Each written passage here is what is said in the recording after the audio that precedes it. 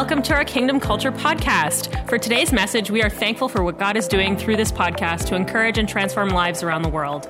If you have a story to share about how God has encouraged or transformed your life through this podcast, we would love to hear about it by emailing us at mystory@kingdomculture.ca. If you would like to support this ministry financially to help us bring messages like this to you every week, you can do so online at kingdomculture.ca at the Give option.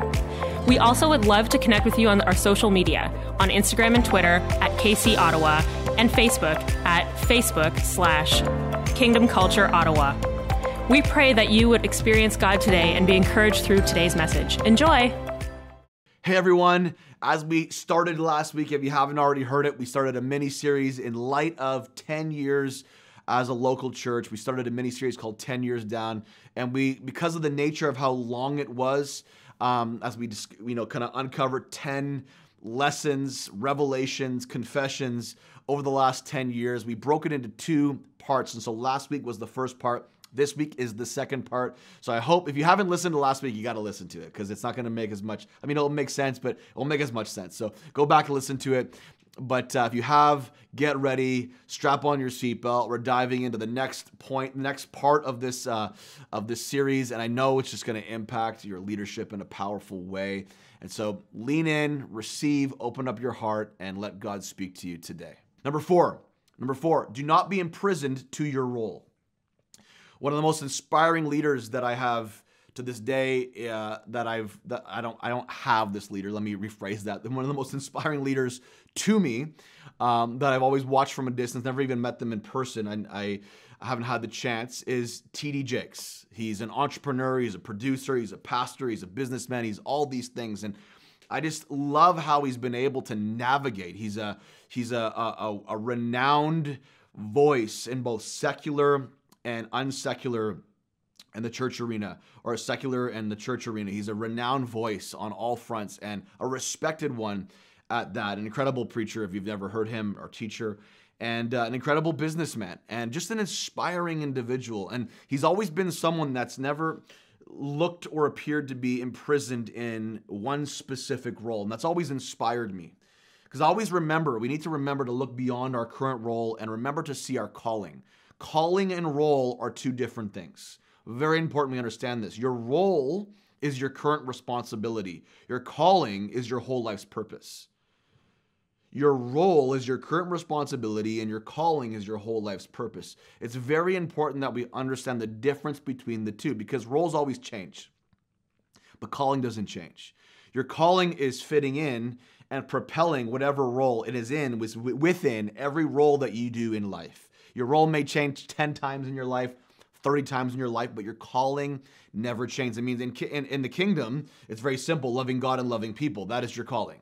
And however you do that, in whatever role you are given, whatever responsibility that you have, you are called to love God and love people, making his name known. This never changes, but we often confuse our role with our calling. And like I said, it does change the roles, but the spiritual calling in a spiritual sense never changes. And for me, for the last 10 years as a lead pastor, because I started out not as a pastor, never thought I was going to be a lead pastor. I was an itinerant speaker. I was a traveling itinerant speaker. And at one point in my life, I thought that's all I would ever do, is travel and be an itinerant speaker. I would develop schools, train people, bring them onto the street, and that's what I would do. But as you grow and as you go, your role, responsibilities begin to change. They begin to morph. Opportunity begins to come. Things begin to swell. Platform begins to expand, and territory begins to expand, and things begin to shift. And I shifted also. One of the big shifts in my life was into a lead pastoral role. But I have done in the last 10 years, of lead pastoring, I've done my best, my best to whether we were a big church or now a smaller church community, because we've had these swings in our church community, to foster an environment within our organization and church community that I am not looked at like a typical, and I want to say this with grace, old school church pastor, as many would expect, to perform everyone's wedding, to conduct every funeral, to do every hospital visit, meet with everyone one-on-one at some point, but more of an apostolic leader and fostering an expectation that leaders around me that we raise up, that we work with, and team around me that we work with can be empowered to also do these things. And I've done my best over the last 10 years to foster that environment. And I don't think, and I've never felt like in our time leading our own community that there has been this unhealthy expectation. Yeah, there's moments of it, but there hasn't been that unhealthy, or I want to say unhealthy because sometimes in an old school church dynamic and model, it's like the one pastor that does everything. Like he does the media, he does the hospital, he does everything. And this is why people don't last long. This is why they don't fight the good fight well. They don't end well. They don't end the race. They stop and they die during it because that's just a death sentence. And so, for me, like I've started small businesses over the years. I got my real estate license. Like I'm a realtor. Like I have always said to God, I just want to do whatever I want to do, and I want to expand, and I want to do whatever you want me to do, no matter how much it doesn't at the moment make sense to me. And I'm going to position myself. Whether or not it's my main thing, I know my calling. I know my calling to teach, to preach. I know my calling to disciple people. I know my calling to mentor. I know my calling to develop schools and training in the super. Like I know my calling, and however that calling manifests in various roles in my life, I know it will, and I know it's what I'm called to do. Number 5, write this down: expect loss and expect gain all at the same time.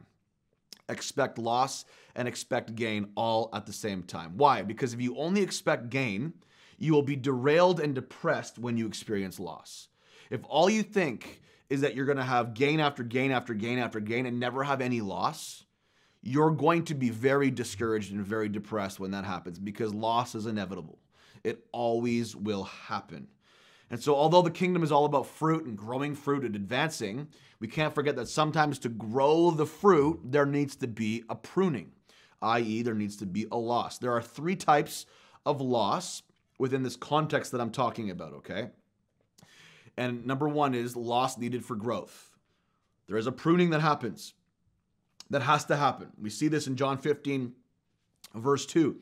Every branch in me that does not bear fruit takes away, and every branch that continues to bear fruit, he repeatedly prunes. Jesus, the Father, repeatedly prunes over and over again so that it will bear more fruit, even richer and finer fruit. If you want the richer, finer fruit, the more fruit. If you want the gain, sometimes you have to embrace the loss, the pruning, what feels like a step back so that you can step forward. So 3 types of loss. 1, loss needed for growth, this pruning. Number 2, loss provoked because of a mistake. You may have made a mistake, made an error, miscommunicated something, and you had a loss in your business, loss of sale, loss of, I don't know what it is for you. It could be in a church context. You failed to communicate something. There was a fallout.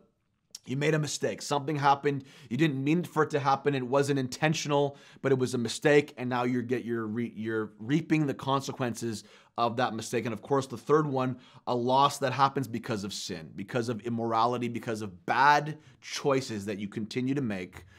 There is loss in your life. 3 types of loss. But a healthy mindset is to expect both loss and gain from a positive perspective. A positive loss and a positive gain. A healthy mindset says, okay, to get gain, I'm going to experience loss. There's going to be change. There's going to be things that shed off of my life if I'm going to experience gain. We will either learn from the loss or be embittered by it. Write that down. We will either learn from the loss or be embittered by it. There was seasons of our journey in the last 10 years where we've experienced great loss on lots of levels. And it's painful. Loss is painful. 2013, God spoke to me so clear and said, Sean, you're about to move into the greatest season of loss you've ever, up until this point, you've experienced, but it would be the greatest preparation for gain. And it happened. It manifested. I remember what happened over the next year and a half. It was a very, very, very hard 2 years, year and a half, 2 years after that. And then that was the propelling for some of the greatest gains. But then we had more loss after that. And you always swing between loss and gain. Now, I'm not saying that, like when I share my story, it's going to look different than your story. There is loss that happens that you will never quite understand why until you come through it. And there's loss that will happen where you will see, okay, this is good. I see how this is good. most of the time we have a hard time seeing how any loss is good when it's happening until we come through it. Something that has been deeply set in the very core of my heart as a leader is, in all of this, is depth is better than numbers. And I speak about this because some of the loss that we've experienced over the years as a church community is the loss of numbers. You know, we lost our building, went mobile, lost hundreds and hundreds of people. We had 13 venues in 3 years. Nobody wants to come, at least most people don't want to come to a place that's not consistent with their location.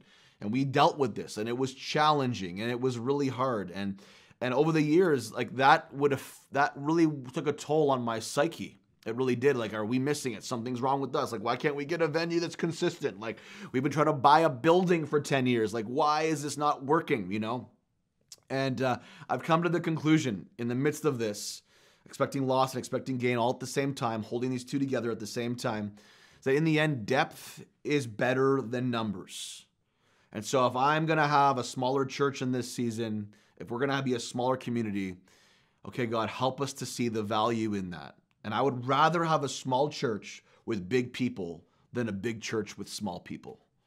And this is what I've sort of learned in the last 10 years of loss and change. Like, God, I just want big people. I want to be able to raise up big people. I want to invest in big people that want to take your kingdom, that want to do the thing that God's called them to do, to preach your gospel, to bring the love of Jesus everywhere they go. I want to do what you've called me to do well with the community you've entrusted me with, and raise up and see big people.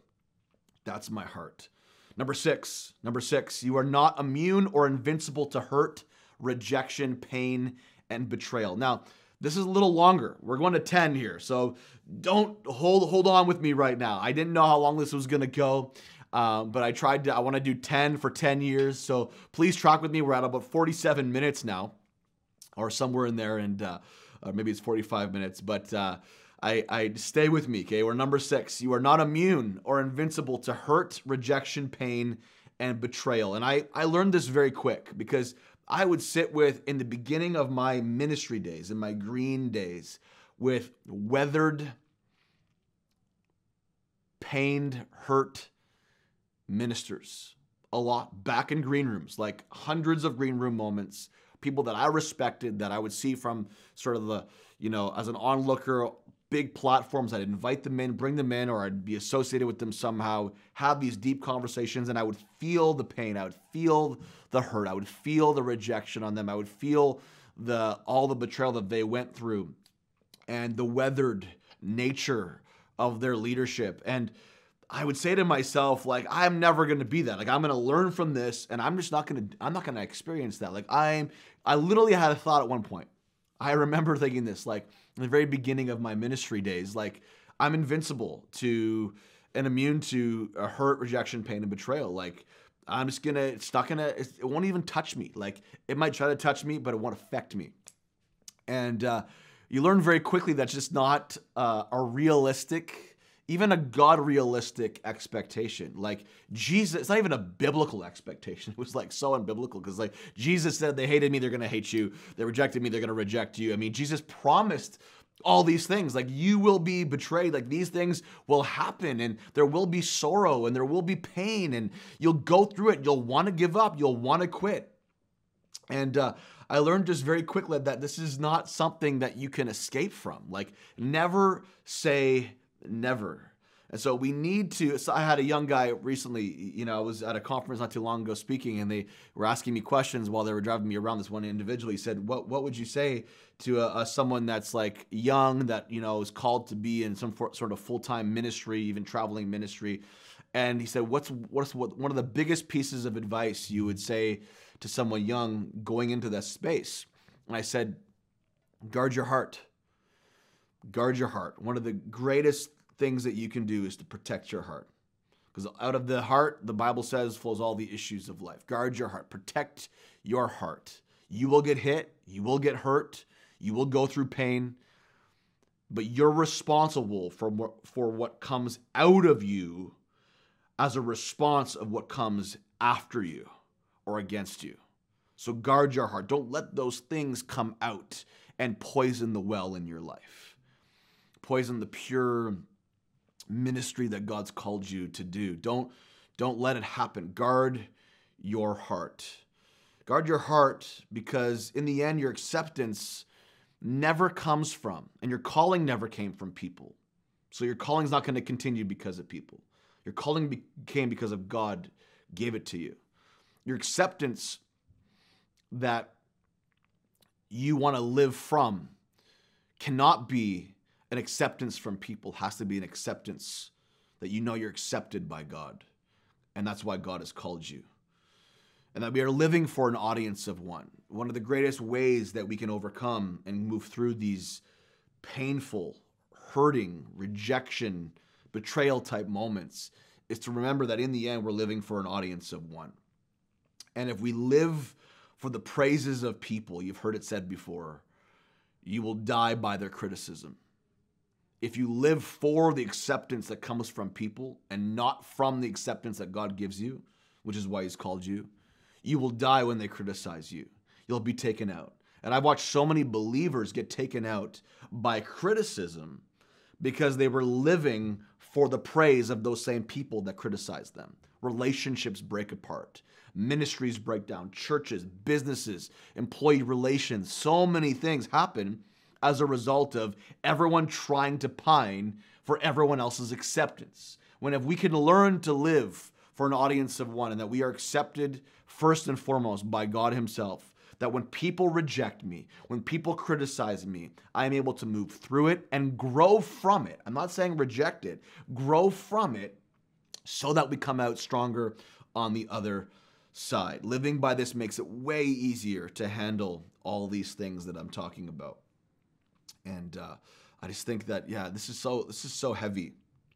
This is a heavy one for me because I think that so many people quit prematurely because they don't guard their heart from these things. Now, important note, when these things happen and you go through hurt, pain, rejection, betrayal, it doesn't mean you're a bad leader, because this is one of the ways the enemy tries to get you. These things are happening to you. I know for me, this is my internal dialogue. Well, something must be wrong with me. And listen, I've always grown from every single time I've experienced one of these things. Because I choose to first, ask my wife, people around me that are close to me. I'm really hard on myself naturally. My first response always is, okay, what's wrong with me? What can I do to change? And I've grown so much from moments like these. I've grown so much from some of the greatest betrayals in my life, painful moments in my life. I've grown so much, and I thank God for those people and those situations in my life that have grown me. I remember there was an issue in 2013 that took place in 14, that I grew so much from, and I'm thankful, and it was one of the most painful experiences I've ever experienced up until that time. And I look back and I'm like, man, because number one, I had good people around me, but because I kept going back to, God, you've called me to this. You've called me to do this. You've accepted me. So if there's a rejection happening, a pain point happening, a hurt happening, a betrayal happening, I must be able to get through this because you knew this was going to happen. And that brings me peace. But there was times when I'd go through a place where I'm just like, I'm a bad leader. Like I suck, All of you have had this. You have an employee quit on you in your business and they're one of your best employees and they quit on you. You're like, what did I do wrong? Hopefully that's your first response, but don't stay there because sometimes it's not about you. Sometimes it is. We can't neglect the what if and what could be, but oftentimes it's not just about that. People live their life. People do their thing and they choose and make decisions, and you're not responsible for those decisions. You're responsible for your responses. But just because all these things happen does not make you a bad leader. I read this book not too long ago, and the whole premise was it's not just about good leadership, it's about good followership. Because if all of these things were a reflection of how bad the leader was, okay, well, look at the leader's track record. This person left, all these different things. Because I've had people say to me like, oh, Sean, you must be a horrible leader because look at this thing. But this is the thing. This is biblical in nature. You see this all throughout Scripture. You see it in the beginning. God created man in perfection, absolute perfection. And man chose to reject God. Did God make a mistake? No. People are human. People make choices. Adam and Eve chose in the garden, in perfection, before sin was ever even in the camp. Man chose to be independent from God and reject God's command. Does that make God a bad creator and a bad leader? No. We chose to make a decision out of free will. So it's not just about the leader. This is where we get our eyes off of track. And if it's just about the leader only, we don't take responsibility on ourselves. And I'm talking about myself as somebody who's not been a leader and who is a leader. On both sides of the coin, we have to work and navigate this through. Jesus had 12 disciples that he invested his life into.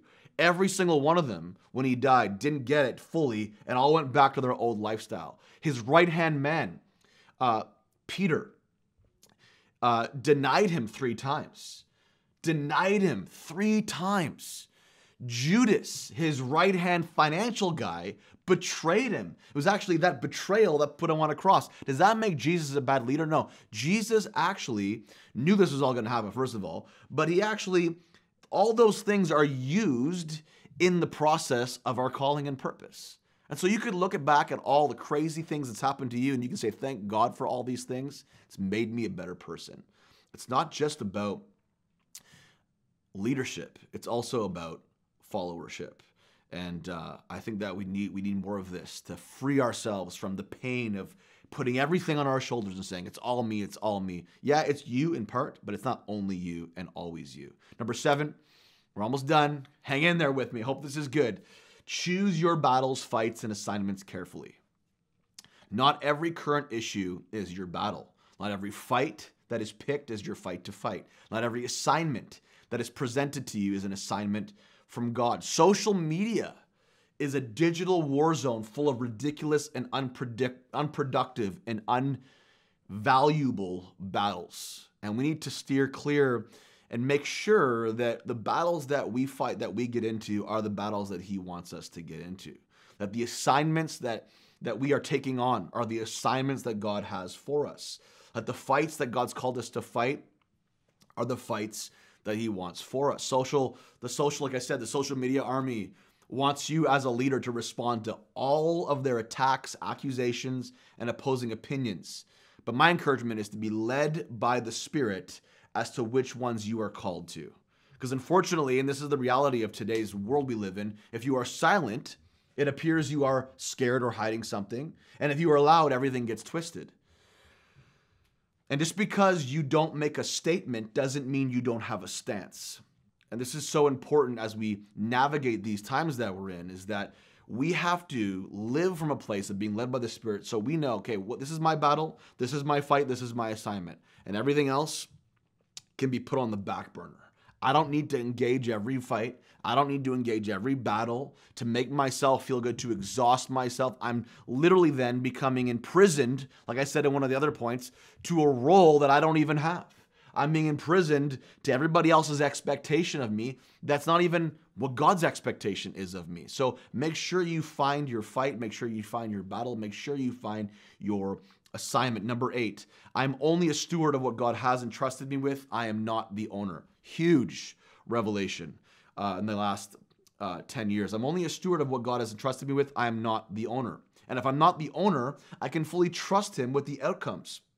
There are breakthroughs that I've experienced in my leadership that only happened after I said, God, and not that I don't care anymore, but it's like I'm not striving to care anymore like I used to.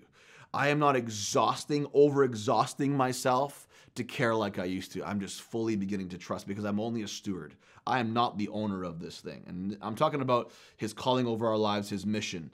You know, in the church context, it's his house, it's his church, it's his people. They're not my people.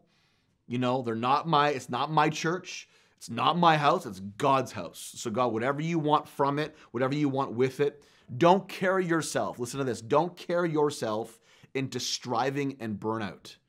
In other words, don't care so much about something outside of the grace capacity God wants you to care, to the place where you burn out and you want to quit. Don't carry yourself into striving and burnout. Psalms 127 verse 1, unless the Lord builds the house, the builders labor in vain. That word vain means literally uselessness. There is uselessness. If you're striving, you're over-caring, you're trying to make it work, you're going to be disappointed. And your labor ends up being labor in vain. It's the Lord that's going to build it. And if he does, it's going to succeed. It's going to work. Number 9, the issues people say they have, I like this one, are not, I've learned this over the years. Leadership lesson. Hope someone out there is getting something from this. The issues people say that they have are not usually the real issue. And this often comes with like changes that you want to make. I've heard over the years, like, you hear so much, we should do this, Sean, we should do this, we should do that. And often some of the greatest things that we've done because somebody suggested that we should do this, that we weren't doing it before. We do it and it's awesome. But sometimes what ends up happening is you start to try to appease everybody's opinion, everybody's preference, everyone's idea, and you begin to sacrifice the assignment over what God's called you to, God's called your team to, your leadership to. And if you make changes only for the people and not because you believe it's God-centered, you will most likely live in regret. And I've done a lot of this over the years where we've made changes simply because, okay, everyone's wanting this to happen. I don't feel like it should happen. A few of us don't feel like it should happen. It's kind of a disagreement, but we'll just try it. And we do it. We waste time. We waste effort.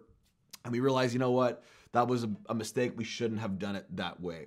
You should change this or that, or we don't like this or that, or if you change this, we're all in. And you begin to literally compromise everything that you are just to appease people. Don't do it. Be the authentic, like I said, a version of you.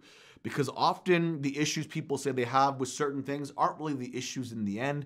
They may have more of a critical spirit by nature, or maybe they just have lost trust in the process, in leadership, in the church already. And so they're just nitpicking. And even if you do all the things they want you to do, they're not even in anyways. And they're going to be gone probably within like the next couple months. And I've learned this over the years. I've sat in so many meetings over the years and people will bring up all these things. Well, we don't do this and you don't do this and we don't do this and you said this and you preach this. And in the end, like, hey, do you trust that God has called you here? Like, are you okay being here still? Like, do you trust your community?